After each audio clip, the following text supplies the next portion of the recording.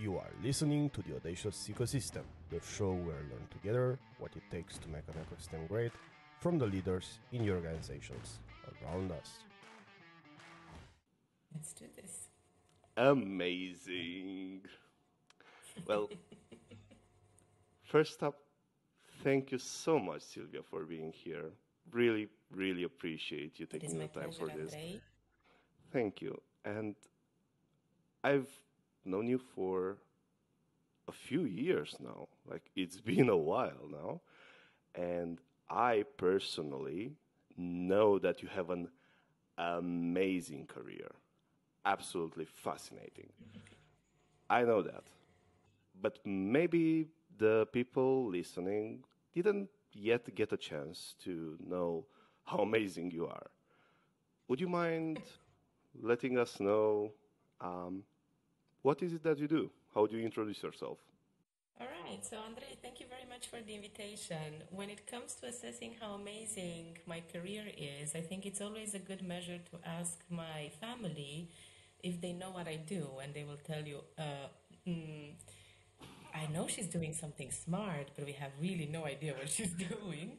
Since I became a professor at the university 3 years ago, everyone is like, "Phew, she's a professor." If you ask them what she's teaching, they have no idea, right? So my career is amazing and fascinating from my point of view, and maybe your point of view. Just to tell you very briefly, I am a researcher. Hmm. That's my profession. I do applied research mostly, and I do applied research in social sciences. What this means basically is that I have a background in political science. I did my BA, MA, and PhD in political science. But during my MA and then during my PhD, I focused and I specialized Hmm. in research methods. And in my PhD, I specialized in network science. So, based on these educational skills, I was empowered really to start doing applied research in the area of data analysis. And the network science approach allowed me to do network analysis in organizations.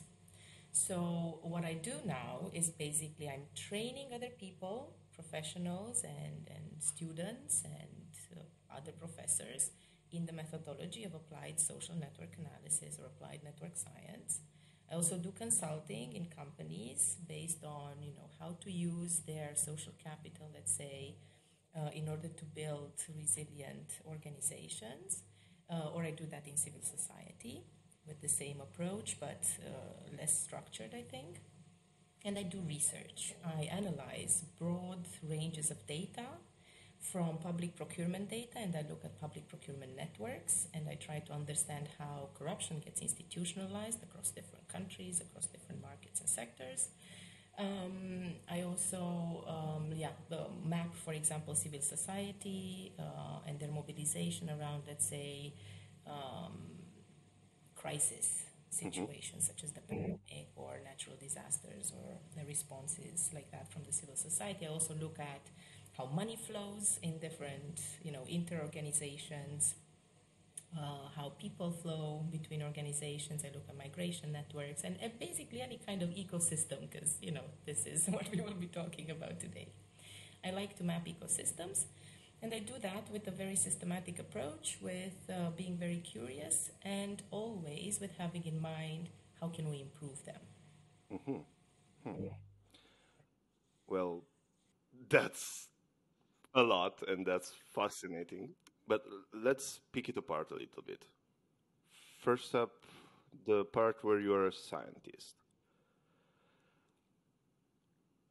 Given your experience in science, in network science, and dare I say, ecosystem science, can you maybe tell us a little bit about the basics of the science of ecosystems?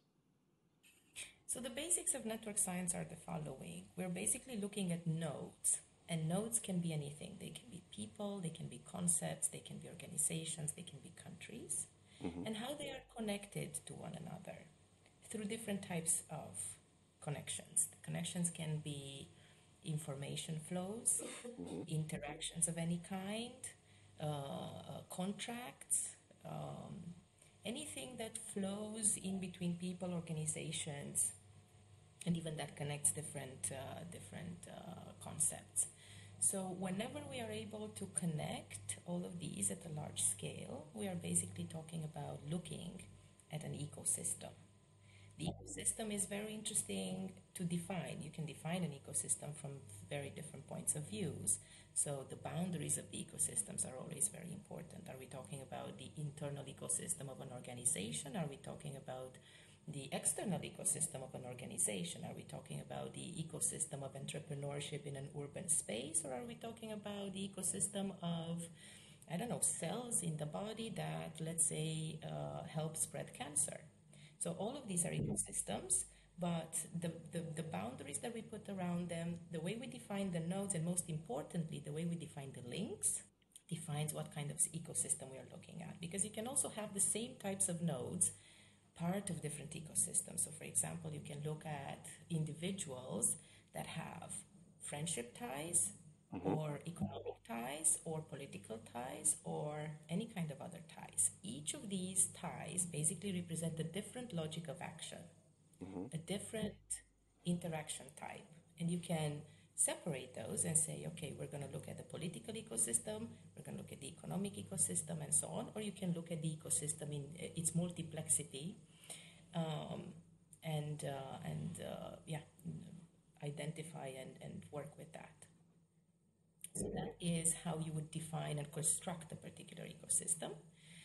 Now, complexity theory is one important theory that talks about these ecosystems. And what is really interesting, network science tells us that when we're looking at ecosystems, it's very interesting because it's hard to predict how they will dynamically evolve. We know for sure that a network or an ecosystem will continuously evolve. We don't speak about static networks. We can analyze static networks, but for sure a network is not static. So it's always evolving. Ties appear and disappear, nodes appear and disappear. But what is very interesting is that local level interactions that we can predict, and we have certain theories around why people form ties and why people engage in different, or organizations engage on a one-on-one basis with other organizations. When we look at the ecosystem level, we start seeing emergent phenomena, and we start seeing a different logic of organization that cannot be predicted from the local level. And I think this is what, this multi-level approach to ecosystems is very interesting, and makes it, I think, at the moment, the most complicated and complex scientific area to study. Because there's a lot of unpredictability, there's a lot of unintended consequences that local level behavior determines at meso and macro levels. But it's also fascinating to be curious about this, because there's also a lot to learn.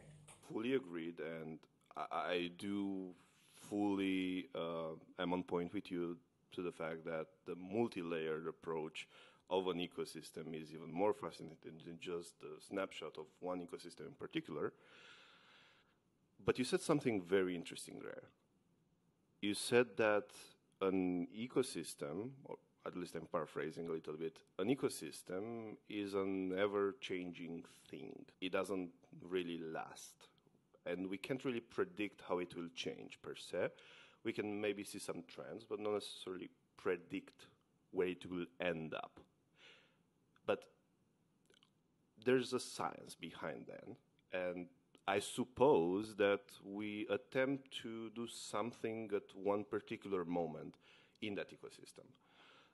Given the ephemerity, the ever-changing nature of the ecosystem, we usually take a snapshot at one moment in time and attempt to look at that. When we look at that snapshot of an ecosystem with the hat of a scientist, I wonder, what are some tools in your scientific toolbox that you use in order to assess the snapshot of an ecosystem? That's a very good question.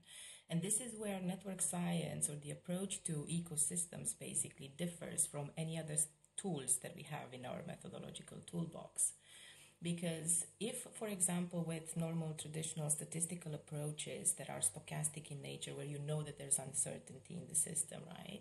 We assume independence of observations and we assume normal distributions. With the network approach, we don't assume that. We assume interdependence of observations and that the ecosystems are by definition not something very democratic. And we'll talk about this. But the first thing that is different in this approach is that we don't focus on the size of the ecosystem. We don't focus on the attributes of the nodes or the links in the systems, like, let's say, the gender, the, I don't know, political affiliation, or all the other things. But we focus on the mechanisms at work, the relational mechanisms at work. And if we are able as scientists to separate, to parse apart the mechanism, the endogenous effect, the network effect from an ecosystem, then this is something that we can replicate regardless of the equifinality of the ecosystem, right? Regardless of the fact that you have multiple ways to achieving a particular outcome. So when you said that, we had ecosystems are changing and we don't, it's very hard to predict, but network science is actually about predicting. And the way we predict is if we are able to understand causality, let's say, or causal effects in a relational way.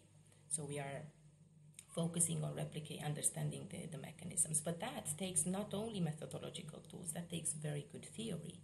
So for example, when you look, even if you look at a static picture, you need to make, your approach should be, your theoretical approach should be about an understanding of the processes that lie behind that static picture. Assuming that things are continuously changing, again, you're isolating the mechanisms. And the mechanisms with network effects could be something like, let's say, one of the pervasive mechanisms in social networks, for example, is transitivity. Transitivity is the logic of a friend becomes my friend. So if A and B are connected and A and C are connected, at some point B and C will be connected too.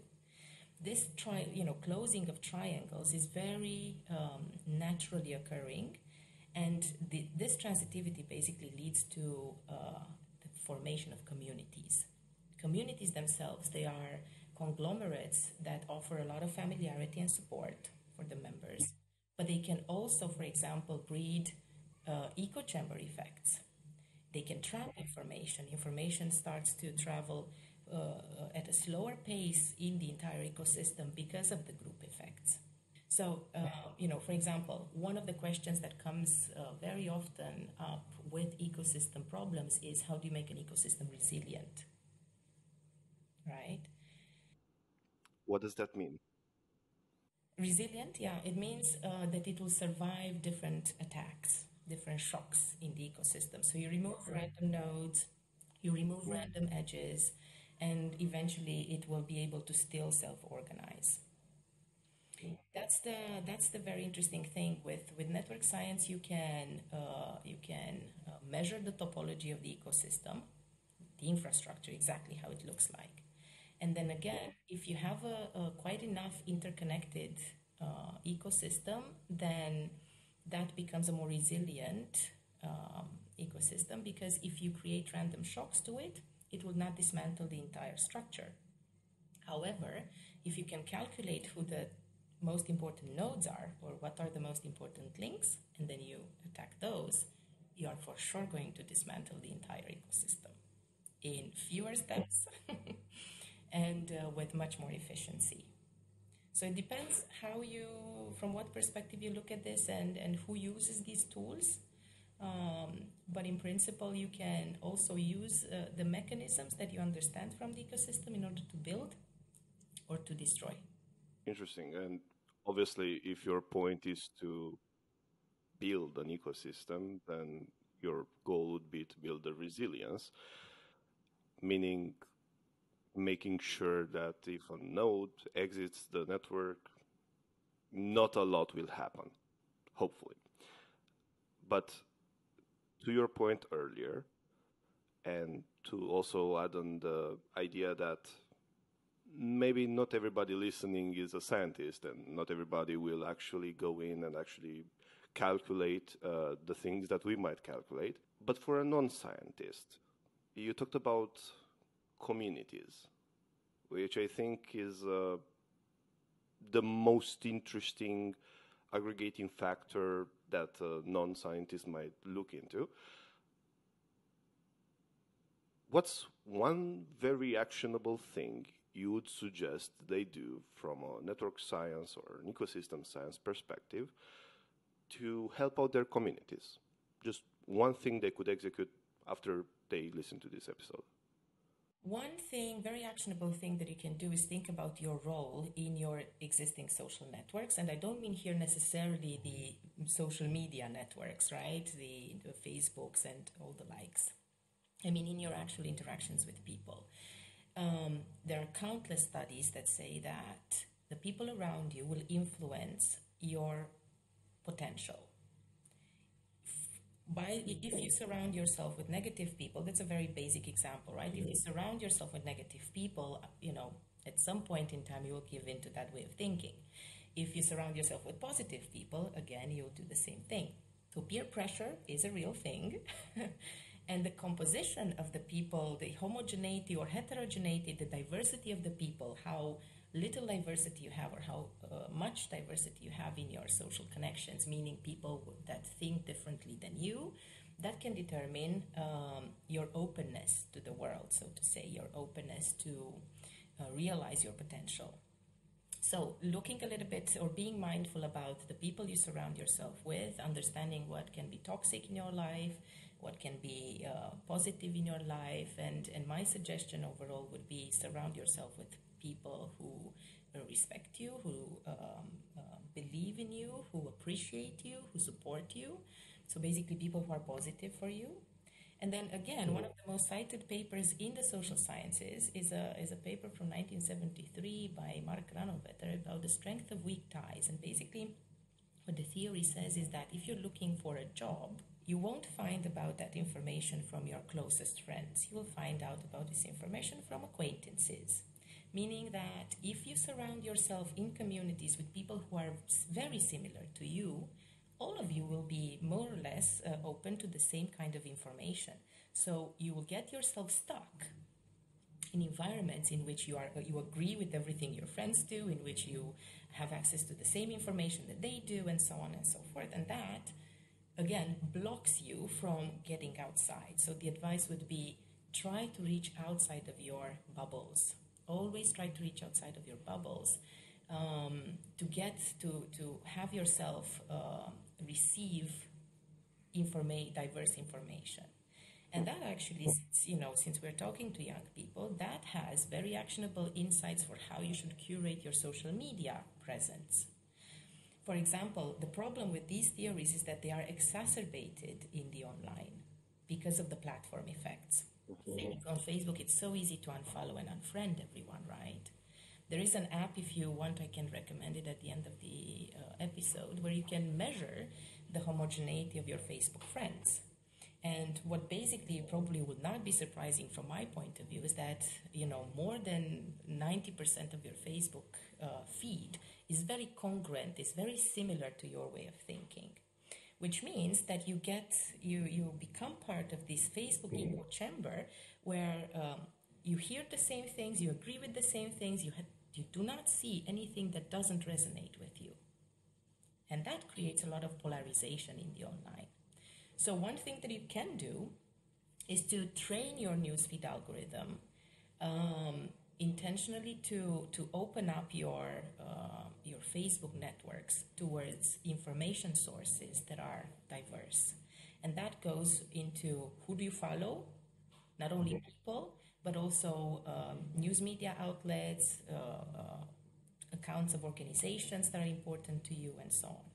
And as a general recommendation, obviously, is use your social media in order to have access to the best top information, regardless of your field of interest.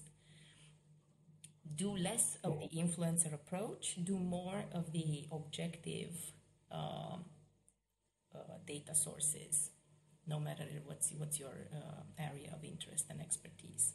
So if I may just attempt to rephrase that, it could all be summed up with the phrase birds that flock together birds of a feather flock together, but also birds that flock together become of a feather.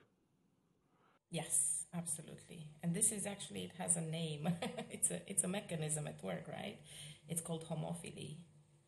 Homophily is the like of a like, and you can have different types of homophily. You can have institutional homophily. So, for example, you become friends with people you go to school to together. I mean, it's more likely that you'll become friends with them than anybody else, right? Institutional homophily is something that we are sort of, societally doomed to, to have. But you can also have gender homophily. You can have all sorts of other homophilies. There's one thing that I think could be really useful to just dig a little bit deeper in. You said to think about your role in that community. What does that exactly mean? Well, for example, and now we go from the meso level, the community level, we go to the role level, to the individual level. So at the individual level, what you can do is to assess what is it that you intermediate. Mhm. All of us actually play an in-betweener role at some point in time, right? We are part of a social group at work, a social, like your family, your neighborhood, I mean, you have multiple groups that you are part of, and you are perhaps the only one who is bridging among all these communities. Or even at school, you are part if you do two programs at the same time. And in general, in life, you will find yourself at the intersection of multiple groups. If you become aware of this position, there's different things that you can do. First of all, each of these roles and positions come with advantages and disadvantages. So, for example, or like strengths and limitations. The in-betweener role, in particular, the strength is that you have a unique capacity to innovate. If you're a student who's doing interdisciplinary work, right, like you, Andre, are, right? You are interested in economic stuff, you're interested in social stuff, you're interested in business stuff. You are an interdisciplinary student, so you have a unique capacity to bridge among otherwise unconnected or little connected things in a novel way, because you're the only one who has this diverse perspective. But you need to Interesting. be aware of that, right? If you're not aware of this position, then it can become even the other way around, where it's frustrating. You do not identify with either an economist, either a business person, either a social scientist, right? It can be a place of tension. You feel overwhelmed from all these different stretching areas of your life. Your family drags you, your friends drag you. You always have to make decisions and, like please this or that. And it can become also, on the other hand side, it can become a place of burnout, a place of frustration, a place where you do not feel like you belong. So again, depending on how you view, and obviously, I mean, these things mature alongside with you, and you learn from these positions all the time. But I think you are better off if you are conscious about Mhm. these roles or not. You can become, you can assume a role of leadership. You can assume a role of a bottleneck. You can assume. It depends, yeah. Like if you see opportunities and constraints along the way in your social relationships. Hmm. So if you just maybe don't feel like you necessarily fit into one particular square, into one particular role, maybe, just maybe, you might be a bridger, somebody that connects different communities and is the influence point between a lot of different communities and types of ecosystems. But on that note, that person has a very intriguing, not only role, but maybe responsibility at the same time. At that level, you also have a position of leadership on the influence of between the different ecosystems. Using that perspective, you also have an influence on the future of the ecosystem. But in order to influence it, again, we have to make a snapshot. But in order to get to that snapshot, we first have to do something called the mapping of the ecosystem. Correct? Yeah. Okay, okay. Maybe share with us a little bit what is the ecosystem mapping and why does it matter? This. So I don't know how many people know this, but Romania is one of the most successful countries in the world in the fight against corruption. So we have put a lot of high-level politicians and business people behind bars on charges of corruption. We know that in Romania, corruption is an endemic problem. However, no, despite all the success, the corruption in Romania has not gone down systematically. And then the question is, well, why did that happen? I wrote a PhD thesis about it, but but my short answer is that basically the way we've been doing anti-corruption was without the mapping, and we were using this subjective, individual-driven, like subjective method of starting investigations into corruption, which is the whistleblower account. Now, the whistleblower account, meaning, people like there's somebody who anonymously comes out and says, look, there's a corruption act happening in my organization or whatnot, and then the anti-corruption agency goes and investigates. The problem with this instrument is not that it's not valid. I think it is. It's very important, but it cannot be the method by which we do the mapping. Because by definition, whistleblower has, we're talking about covert networks, so things that are supposed to be secretive, right? So corruption networks, an individual who is part of a corruption network sometimes might not even understand their role within the network. And we have, generally speaking, cognitively speaking, very limited abilities to predict, 2 or 3 steps away from us, like what is the intricate web of connections. So by definition, you cannot do that. You cannot map systematically the corruption machine, with whistleblower accounts.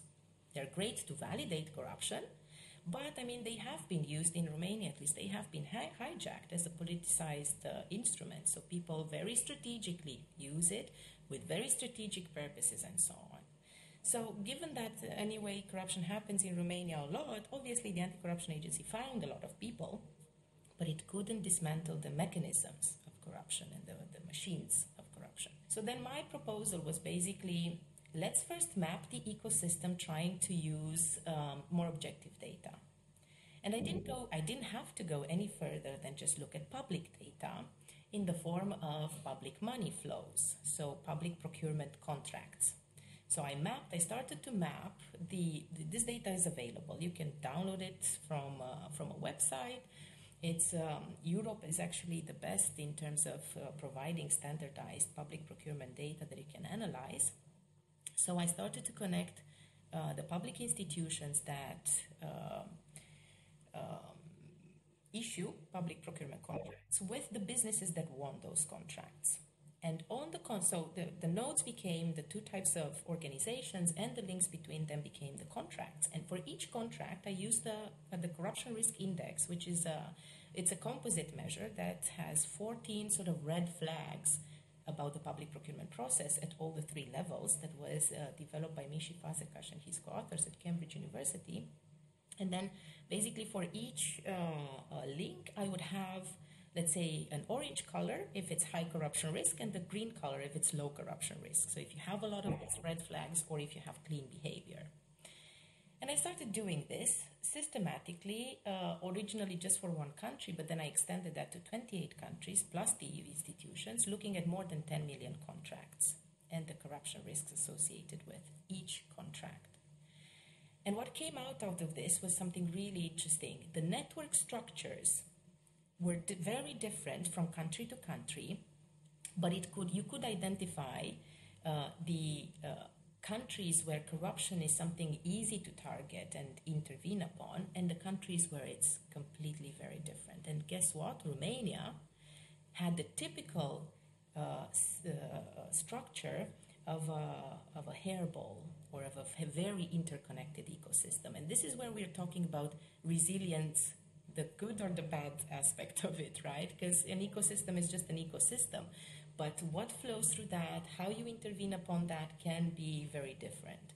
Here, you have a very resilient ecosystem because all these organizations are interconnected in a web that just looks like a hairball with all orange and green all together. Meaning that if you do random shocks in trying to dismantle this with the whistleblower accounts, Sure, you'll probably find something, but you will not be able to dismantle the corruption machine, and you might even do damage to the healthy part of the system. How? For example, you put, like it happened in Romania, you put heads of, let's say, county councils to jail on charges of corruption. Because the institution has a tradition of contracting sometimes clean, sometimes high corruption risk, when you do that, the entire administration freezes. Nobody wants to sign any document because they really don't know what are the rules of engagement without, that person telling them, we should contract with these or we shouldn't contract with these, right? But if you use the tools of network science, you have now the map, the ecosystem mapped. You can have even more detailed information that anti-corruption agencies do have. You can start systematically breaking down the complex ecosystem into the top, the rankings of the top connected nodes, the most important in-betweeners, the organizations that are closest, and so on. So basically what I did with this information is that I devised this very simple methodology of case prioritization, where I said, looking at the influence of an organization within the ecosystem and then the corruption risk associated with their contracting behavior, you can decide to target, let's say the most influential high corruption risk ones to start the investigations from them. Or you can even look at the healthy part of the system and say, I'm going to look at the most influential ones with the lowest corruption risk and make them examples of good practice. So you can play with these tools in order to dismantle the bad parts and increase and support the healthy parts of the ecosystem. That was an absolutely fantastic and intriguing example, first of all. And I urge everybody to check out your PhD thesis. It's an absolutely fascinating read. But to the point of actually mapping the ecosystem, we have that snapshot. We want to obviously act upon it, and we do that snapshot in order to change something about the situation that it's in. Obviously, first to understand it, but afterwards, we want to do something about it. But maybe that's a great example to also touch on this point. But how do we actually measure the progress in the ecosystem? How often do we have to measure that? How often do we have to go back to the mapping in order to know that something's changed or it hasn't changed? Or how do we even express some sort of change before we attempt to map it again to see if it had any sort of progress? Or even if it didn't have any kind of progress, if it actually hurt the ecosystem even further. How often do we measure? Mm-hmm. That's a very good question. I don't think there's necessarily a one size fits all answer here, because each ecosystem, depending on the rule it engages, can have different paces. One thing that I can tell you for sure as a political scientist is that if we have something to, if the ecosystem has something to deal with organizations, and we're looking at the organizational level, we do encounter a lot of path dependency, meaning that the changes in the ecosystem happen rather slowly and incrementally rather than having these critical junctures that completely shift the way you are looking at things. I was looking, for example, at the ecosystem of business and political organizations and collaborations in the Hungarian market from 1986 until 2006. And I've seen these big changes, let's say, every 4 years, 5 years in the entire ecosystem. So, you do have time to start remeasuring. But I think, if you have to deal with organizational ecosystems and trying to understand, I don't know, let's say partnerships among boards of directors of an economy, then doing this annually would be nice, to have this annual time-stamped data. I also do, when we do this in organizations, within the ecosystem of an organization, we look at the social networks of employees. Then we basically redo the analysis about 2 years after we do the first mapping. Because again, with depending also on the maturity of the organization, But with mature organizations, corporations in principle, the turnover is not extremely high, so that you would expect a complete shift of the social networks. Plus, you have this institutional design that regulates a little bit how people form, social ties within organizations. So it's pretty much predictable. But still, you could have interventions that are more soft in nature, and then you could measure, let's say, the engagement of the people much quicker, or the motivation of the spikes in motivation of the people much quicker based on the interventions that you do. But in terms of expecting a completely different network structure, probably once every 2 years could be fine. If you're talking about a startup, then you might have a very different thing, because there you have high turnover, and then, especially for talented people, to hold them for a longer period of time is difficult. And then that's also one of the things that network science informs us about, that highly talented people, not only technically but socially as well, they produce actually a lot of trickle-down effects in terms of the teams they work with. So then you might have these lacks motivation being affected at the entire team level, and having 2 or 3 other people leaving. So there you might want to do it much more often. You can also look, depending, for example, if you're looking at email communication, and you want to understand a little bit the ecosystem of communication around like different clients. If your organization is outward going, for example, there with email networks, we actually typically measure it every 3 months, so every quarter, or every 6 months, depending on the type of business. Because there you can have interventions at the very personal level, where you have sort of KPIs that you impose on yourself. I want, by the end of the quarter to be more client-oriented, or something like that. And that affects, obviously, your communication patterns through emails. I think it depends a lot on the ecosystem. But I think regular measurement is important for us to be able to track whether we have impact or not. There could be multiple ways of doing impact assessment. The network approach is one way, especially if we have some objectives related to the structure of the ecosystem altogether. For example, stuff like, originally we were configured as stars, disconnected silos, and in 2 years we really want to make it a more democratic, decentralized, highly innovative organization. In that case, obviously, you need to measure that. But if you're okay with the way your organization looks like, and the way your network looks like, then you can have much more targeted interventions, let's say around involving or integrating newcomers, which is just one part of measurement that you can do, and you can also assess that through qualitative methods. There's so many interesting things that you just said, but I want to move the conversation in a particular direction at the moment, and I think that's a very interesting point that you find yourself in, because obviously you do wear the hat of an academic, but at the same time you're not just an academic, and you have a very intriguing perspective with which you can also understand from outside academia how academia actually looks like. But before that, you said that it obviously depends how often we have to measure progress. But I have to wonder, given, again, your intriguing position, what's the time horizon that you think about progress? Do you think about it like an organization, because you're part of academia, or do you think about it like a leader, a young person having great aspirations, which obviously you are? What's your time horizon when thinking about progress for yourself? That's a very nice question, Andrei. Thank you. I don't think anybody asked me this, but I do think about this quite a lot. And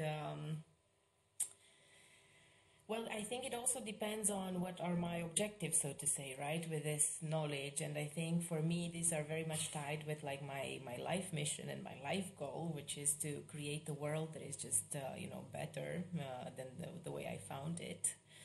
And it's also obviously a very ambitious thing, with very limited resources in order to do something like this, although I've oriented myself towards replicating and I think multiplying these efforts so that, I delegate to other people to continue this mission.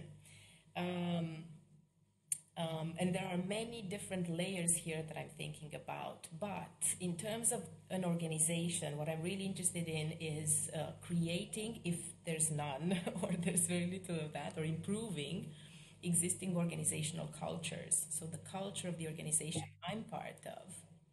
And realistically speaking, this is something that can be changed with systematic effort in, let's say, 3 to 5 years. It takes measurement, it takes programs, and it takes, very specific measurable objectives, and it takes obviously the buy-in of the management of the organization, especially if it's a large organization, to move things forward. But most of the interventions that we can do to better organizational cultures are free and they're just common sense.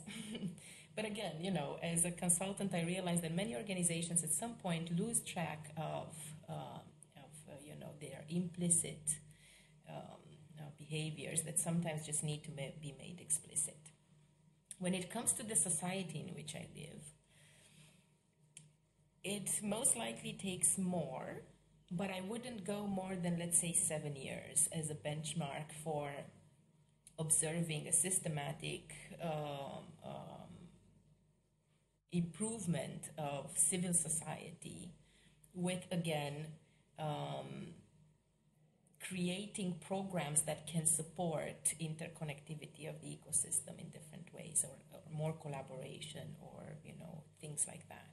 But I think funding, for example, different civil society types of activities, projects, or things like that, programs that create community ecosystem, community resilience, we should be able to see lasting effects, because again, with the network approach, your focus is on the mechanisms that can be replicated, not the attributes of. We don't need like a community, an organization of this type or a person of this type. No, what we need is a mechanism through which we can provide collaboration, innovation, or spark, enable collaboration, innovation, and other things like that within the community. And then whoever engages in this would be able to move this forward. So I think 7 years, realistically speaking. That means typically, one big, large project of like 4 years, and then a follow-up of about 3 years to fundament the changes. When it comes to international things, I think there the change comes from providing large, from providing technology and large-scale tools. For example, I was thinking about the work in the anti-corruption thing. Now the methodology of looking at social networks basically in the economy is implemented with the Competition Council in Romania in their big data platform, which is the first kind of big data platform for looking at anti-competitive behavior in Europe. But any competition council in any country could benefit from this systematic approach to understanding ecosystems of anti-competitive behavior or even anti-corruption behavior and intervene upon. But without these large-scale tools that use technology, that use data, objective and subjective data, that use a methodology to systematize all this complexity, they will not be able to effect change on a large scale. That's fascinating, but I want this to be as useful and as applicable as possible for the listeners. The societal and transnational effects are absolutely fascinating, but I think that's a little bit beyond the scope of an actual applicable thing. So I'm going to focus from what you said solely on the institutional side, where you said that the culture changes in an organization such as a university somewhere between 3 to 5 years, every 3 to 5 years. Maybe, again, with the perspective that you have, with the obviously fascinating insights that you have both as an academic and outside of academia. Why is that? Why does it take 3 to 5 years? How does the ecosystem look such that the way to change it takes actually 3 to 5 years? Okay, now I need to make an amendment here. I'm talking about organizations that are, let's say, above like 20,000 people. And when you speak about large organizations, right, especially these are complex, yeah, they're complex machines that it just takes a lot of time. And corporations, not only universities, but corporations in general, but universities as well, they're very bureaucratic animals. So any sort of change, good or bad or whatever you're gonna call it, is just gonna take time. But the thing that takes even more time is behavior change, and that is a bottom up, grassroots kind of thing, right? And I think now in the 21st century, 2023, with the makeup of large organizations like that, I don't think people take the top down approach very good anymore, right? So in order to actually have any effect with the change that you want to impose on a large scale in the organization, it just has to be something that values the people in the organization, and that means identifying the data or the instruments with which you can actually measure what the people want and how to work with that. If you just heard a break here, that's because Sylvia's kid just came into the room, and she's the sweetest thing imaginable. So just to take back the conversation, the grassroots approach takes obviously longer to do because what you're trying to do is obviously change normality. You're not trying to change the rules, you're rather trying to change what is viewed as normal, which does take a while. But obviously, in the year 2023, it's a little bit more useful, so to say, rather than just trying to change the rules and hoping for the best that top-down change actually happens. But And there's why? one other thing that I would add here, Andrei, is the fact that if you want to change, I mean, I've been looking into all sorts of, and I'm embedded into this global community of change management experts and organizational development experts, and basically what the conclusion we have arrived at is that the only innovation in this field is to actually be able to map the trust networks within organizations. Because if you are not able to map the trust network, so who trusts whom, right? Or what are the areas where people actually feel comfortable at work and comfortable with the people they work with, it will just take longer for behavior change to happen. The studies show us that the best, value-based, culture-based transformations happen when the energy is caught within the system from the other people, the motivation, the inspiration, the best practices, the knowledge sharing, the know-how sharing just comes from other people. The more you trust them, the quicker these things will happen. So if you don't do these, and actually there's no other method to which you can do this than the network science approach. But I was having exactly that conversation with a friend from Australia just a few days ago, and we were talking about measuring trust in a network. And the point of the conversation that we arrived to was, first, we don't necessarily agree how to measure trust and what that even means at the end of the day. Maybe you have an insight on that from the literature and the actual science of measuring trust.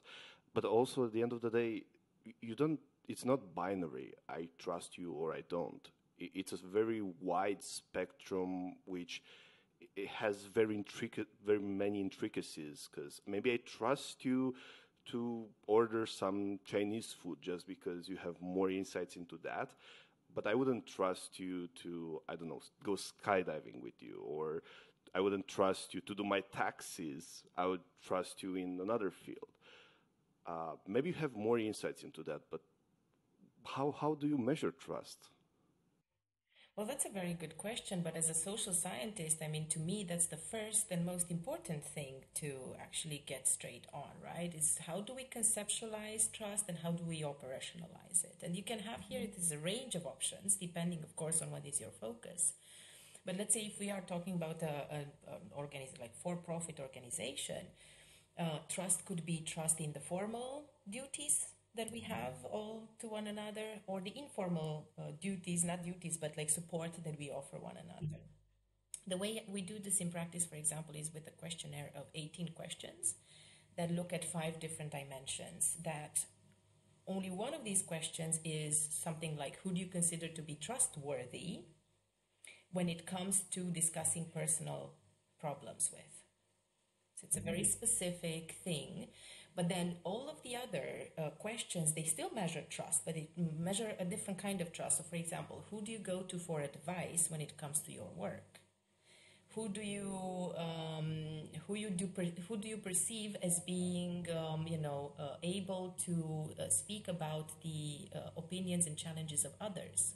So there's a combination of these perception questions and factual questions related to actual behaviors that tell us directly or indirectly how much of an ecosystem of trust and reliability and accountability we have at work.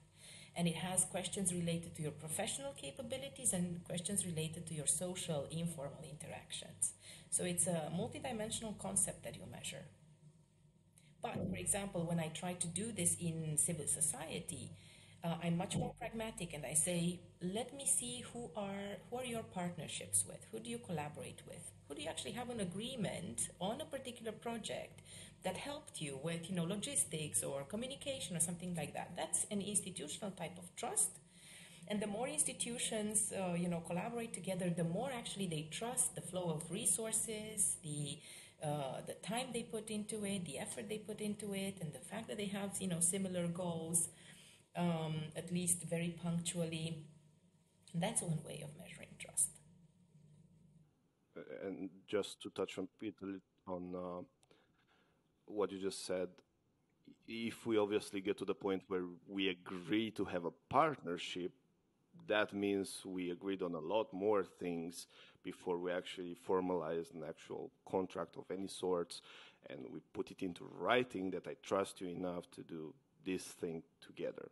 So yeah, that has inherent trust behind of it, because that's a long process that takes a lot more steps of trust. And that's fascinating. I think that's a great exercise to also do in our own lives, just to see what's our trust networks, both whom we actually trust in our lives, and especially if you're trying to build any kind of brand for yourself, who trusts you and on what? Because you may be a very those two types of networks may be very different. But I just really want to touch upon this subject of academia, because again, you have a very insightful role to play in academia, and I just want to maybe get a little bit of a better understanding of why. Well, obviously, there's a reason why academia is so bureaucratic. But first of all, what does the ecosystem of academia even look like? Okay, well, there's multiple layers here, so it Yep. depends on which layer we're looking at. There's the northern, hemisphere and the southern hemisphere ways of looking into academia, which True. is, more interconnected web of mobilities of intellectual, brain power, of projects like resources and things like that. While in the south, in the global south, you have less of that, or even in Eastern Europe as compared to Western Europe. Um, if you look, however, let's say in Romania, there's different ways of looking at that. One of the ecosystems that I've been looking at was the recruitment flows between Romanian universities. So basically, what I was interested in were, well, we have demographic problems with students in Romania. We have a huge brain drain, and we have negative natality, like how do you call it? Natality in English. I actually do not know the term. Right. Um, Anyway, so the birth rate rate. of babies being born, yeah. Yeah, birth rate. Yeah. Birth rates, yeah, there we go. So the birth rate is decreasing drastically. The old population ages increases drastically. Plus, we have a lot of migration outside Romania for many reasons, and it keeps on going. Like the average age keeps on being lower and lower, which means that this is a threat to the university's financial system. So how we finance universities right now is based on head of student head, which sounds very medieval, right? So per person, so to say. So in a few years, we can become extremely vulnerable as universities if we don't become more competitive in certain ways. So the first thing I was looking at is the vulnerabilities of these universities in the way they recruit, because many universities are very regional or local in nature. So they recruit only from the geographical region that they have around them. But other universities still, they attract from all over Romania and from even other universities within Romania. So I think, looking at this ecosystem, you can very clearly pinpoint the universities that are very vulnerable because of the narrow way they do recruiting. And the universities that are in resilient ecosystems or smaller ecosystems where if something happens, if there's one flow drying out or something like that, there's still reorganization that can happen quickly with limited resources and still be able to function very well. So looking at this ecosystem was actually very useful in order for us to understand how to do competitive recruiting, where to invest resources in order to recruit competitively, but most importantly, this inner look at what kind of programs we offer and how competitive they are for the people we recruit. And especially what kind of programs, what kind of academic skills, and like how do we differentiate ourselves basically in this pool of different universities, maybe in a competition also with other regional universities outside the country.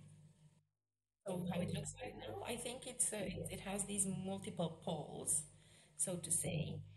The only more or less resilient pole is the Bucharest hub because it has, as the capital city, obviously, like any capital city, it will attract people from all over the place by default, and there are many universities. There are much more than you can find in, the difference in the population size between Bucharest and all the other cities is huge. So obviously you'll have fewer universities in the other, but like Timișoara has 5 different universities, right? But this multipolar nature that is very little interconnected, and for this reason, I think we should create more of these interconnected flows between different universities and recruit much more diversely. Again, I was mentioning that homogeneity or the lack of diversity in networks is most often a vulnerability of the system rather than a strength of it. And how would you even begin to solve that problem? Because if we have that problem of recruitment solely from one place, I don't really see how you change it in the very near future so as to recruit from another place, because obviously the other place has a tradition of recruiting from that place and so forth. How do you even begin to solve that problem? Well, that's a very good question. And I think, first of all, you need to offer competitive differentiating programs that people would want to learn and study. Second, you need very strong partnerships, I think, also with the private sector and basically the employability thing, because students will come wherever they find opportunity, both to study but as well as to have a living and maybe even live in that. So as a county or as a city, you can become more competitive if you strengthen your relationships and you ensure that their integration on the job market is smooth and quick. So yeah, I think these two would be the two key actions that we can do short term, really short term actually, in order to check whether this strategy works, and also to ensure long term effects. So deploying the start of a very distinct brand within the academic network could actually solve that problem. That even includes just starting a new program, that even includes just creating any differentiating factor that would make you very clearly stand out from the crowd. But that brings me to another thing, and that's how academia has evolved over the years and its role nowadays.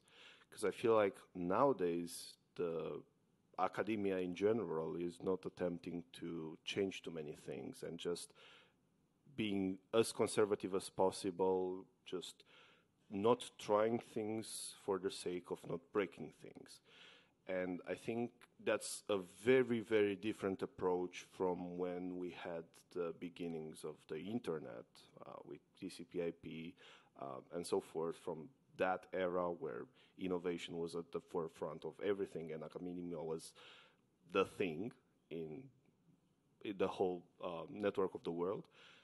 Now, especially given education that is digital, which you can find on YouTube or MOOCs or a lot of places that just maybe have actual experts that have actual experience, such as you, in the field that they teach. I'm not sure academia is as properly equipped. Maybe I'm wrong.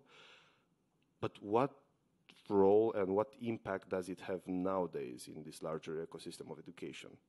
Unfortunately, there are huge disparities across the world, and obviously, the universities that benefit from large private endowments have the opportunity to be at the forefront of innovation and societal impact, whereas most of the others do not have the luxury. And for many universities, is still, making ends meet and offering the minimal type of requirements in order for them to function. It's also a cultural trend that, I think in the latest, let's say, 10 years, more than I don't know which other part of history as of now, there's this huge anti-intellectualism culture that just goes against experts, against expertise, against science, and that was also obviously propagated through social media as well. And there's scientific work showing why, and showing like what are the mechanisms by which we are actually propagating more false information and unreliable information than truthful information. So unfortunately, we are there. It is, however, my absolutely firm conviction that universities have a very important and unique role to play in society, in policy making, in employability, in innovation, in ecosystem resilience, in absolutely everything. And they should be the perfect in-betweeners, the perfect organizations that innovate in a different way. What we need to do in order to do that, at least in Romania, the way I see it so far, is obviously you have to dare a lot and you have to be patient with creating a culture where this is happening, because it is not there and it's hard to build it. It takes a lot of time, a lot of effort, and it is not supported infrastructurally speaking. I mean, let's remember that in Romania invests the least amount of money into research altogether, right? And into creating the infrastructure, 0.48% of the GDP, which is it's extremely little, right? So there's no incentive to sustain these systematic, long-ranging types of activities that involve, let's say, the quintuple helium approach, where you have these healthy relationships, productive relationships, held together by universities in society. But there are efforts into this direction. There are examples of good practice. I think, however, they need systematic support. You need to build capacity within these networks, right? Because the problem with the in-betweener is that if it doesn't have this supportive ecosystem around it, it can burn out. You can only sustain these efforts on a very limited period of time until that particular actor collapses under the pressure, collapses under the amount of work that they need solely to do to keep things together, right? If there are no systematic ways of investing into building capacity around that node, the system will break. And where you had this, opportunity of holding an ecosystem together, now there's only islands, disconnected islands that do not communicate anymore. And then again, also network theory tells us it is a huge amount of effort involved into bringing or bridging. But what would the actual support the bridger? What would be the very first thing that you would need to in order to create an ecosystem of support to make sure that the bridger doesn't burn out? What would be the first thing? It's funds. I think it's funds. So having, and honestly, more than just the typical type of 4-year grant. Why? Because having, obviously, you're working with people, right? So people, in order for people to be focused and help out in this mission and be engaged and create value and all of that, you have to value their time as well and their effort, right? Because at the end of the day, they will choose what is best for them, right?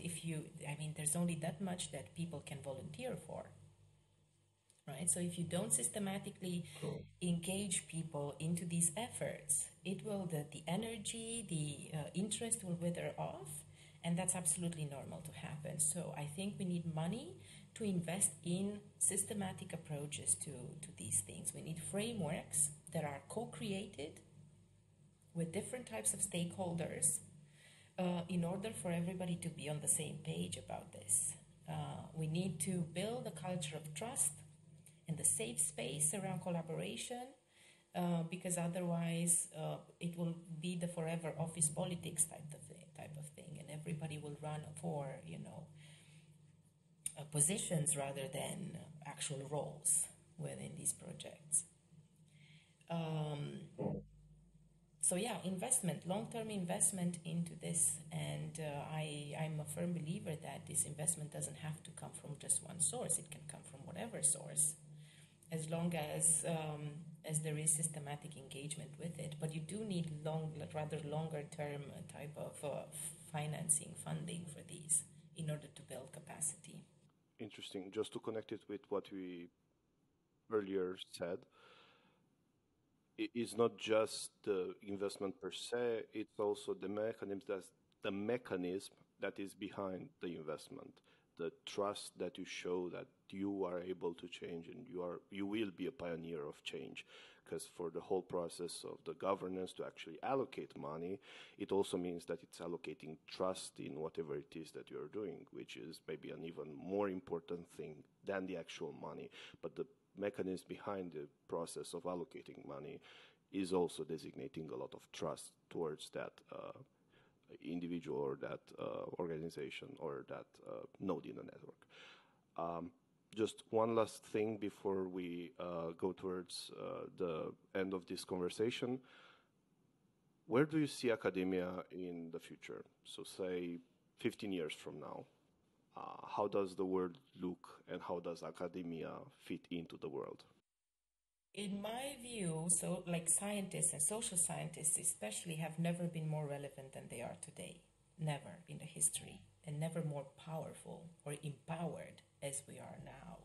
And I look at myself simply as, a kid coming from a small town in Romania, being able to really affect change with the things that I'm working on. And what are the things that I'm working on? Science and curiosity and asking questions and working with data. This is something that anybody can do, right? So, but if that is the context in which the new generations are socialized in, with the types of problems that my daughter's generation faces, then I hope that academia could be at the forefront of stopping climate change, doing innovation in sustainability and sustainable development goals by 2030 would be would absolutely have academia at the forefront of that. And even the spin-offs that come from university work into businesses. Obviously, it's not imaginable that all businesses will be coming from science, but everything that is technology related, innovation related, related to social impact, circular economy, social entrepreneurship, all of that. I mean, these are stuff that can come, ideas that can be supported by universities and come from intellectual work, systematic work, validated work, and hopefully that will be the case for about in the next 15 years. That you're completely right, and I fully agree with your perspective on that. And I do hope that that will be the future, where academia will, the role that academia will play in the future. But before we wrap this out, I have one last question for you, and that is, in the ecosystem that you operate in, if you could, without question, remove just one barrier, one boundary that's holding your ecosystem back, what would that be and why?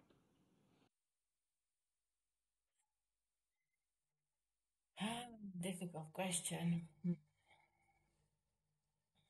One boundary that I would remove would be one of the recurrent boundaries that I find is are actually coming from within. That people do not trust themselves, or do not believe. I think that's the word. Do not believe in themselves. Do not believe in change being possible. I actually come from my hometown.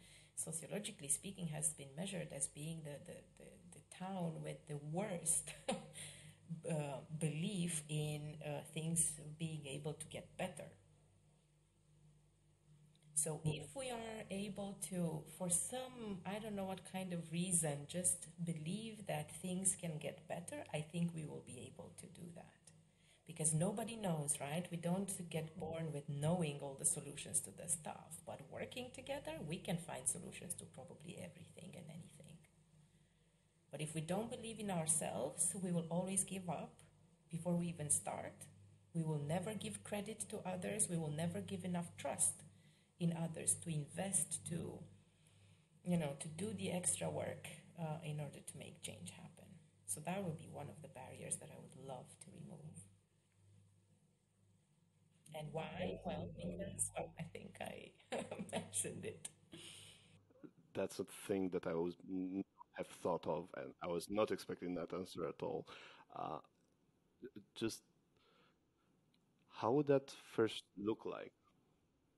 Because to enact that change, I don't think you can even really measure that. Maybe I may be very wrong about it, but how do you even enact the change of people believing in themselves? Well, education is no, maybe I shouldn't generalize that way, because even education has a lot of limitations. I think role models, or putting examples, making them available for people to get inspired, showing them that there's a different way. I think that plays a lot, because currently the system continues to tell you you're not good enough, you're not da da da da da da. But then if you see other people around you making it, if you have candid and open talks with people about failure and success, and how you made it, and how things like that, I think those are always good inspiration. Hopefully education would be one way through which you can do this systematically, and teach kids skills for trusting in themselves, and having these transversal skills that would allow them to be successful in almost anything that they do.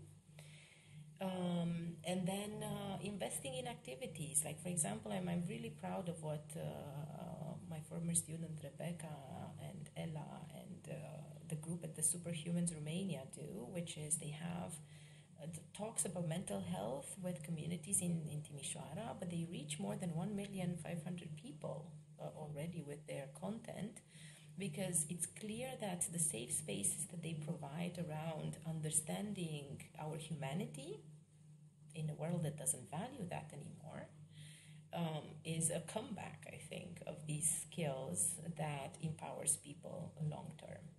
So if we are able to support these kinds of movements, we should be fine. Well, on the note of role models, I feel more than lucky. I feel exceptionally grateful that we have you, and I'm exceptionally grateful for you having been a role model also in my life and enacting the change that we so desperately require, and being there and just being a beacon of hope and change in the ecosystem that we find ourselves in. And on that note, the last question of the day: where can people find you, and where would you like to send people? Well, thank you, Andrei. This is very nice to, it's for me, it's always an inspiration to meet people like you and to have met you actually as well, because you are unique in your ecosystem as well. And I appreciate that, and I have high hopes for what you will be able to, the change that you'll be able to exert around you as well. Second, you know how the shoemaker doesn't have shoes kind of thing? I have a website that is very hard to find, but I will send you the link to that. But I was thinking one way that I think, yeah, I mean, there are many resources that I could recommend to you, but maybe one that I was thinking is really going into the ideas of data and ecosystems and rethinking stuff is the Atlas of Economic Complexity, and I will leave you the links for that. Why I love this tool is that it's basically a big data visualization platform where you look at, data about like the economies of different countries, which is not necessarily that exciting, but what is exciting is that these people, the Ricardo Hausmann and Cesar Hidalgo and the people who worked on this project, basically redefined how we view economies, not from a GDP point of view, but from a product ecosystem, product and service ecosystem, which allowed us to also think about innovation in terms of economic progress in completely different ways than we've been looking at before that. So I think it's a very good showcase of how the network approach can shift your perspective of how you view complex ecosystems and what you can do with them. But also the idea of visualizing data, I think, is really just, if you're a curious person, you're going to have fun like a kid in a candy shop, with this thing. You can check out, gender gaps in payment, all sorts of like really interesting things related, to education and whatnot. Healthcare. So it's really, without data, we don't know, and I'm a big proponent that we use data in order to do data-driven, evidence-based decision-making, even in our personal lives and in our professional lives. And then I would send you to, if you're really interested in what network science is and how it works out, just Google network science. There's a huge amount of literature on that, games and, even for children and whatnot. But the handbook at the moment for network science is Barabashi's, Albert Laszlo Barabashi's book, Network Science. It's an online book, open access book. It's really nice. It's also heavily mathematical, just for you to get the reality check that, it's all fun and games with bubbles and lines. But it's still like a heavy science grounded in mathematics and statistics and physics and computer science and biology and sociology. But it's really fascinating, yeah. Well, we'll have all of that linked down below in the description. Thank you so much, Silvia, for being here, and thank you for listening. See you soon. You've been listening to the Audacious Ecosystem, the show where we learn together what it takes to make an ecosystem great from the leaders in your organizations around us.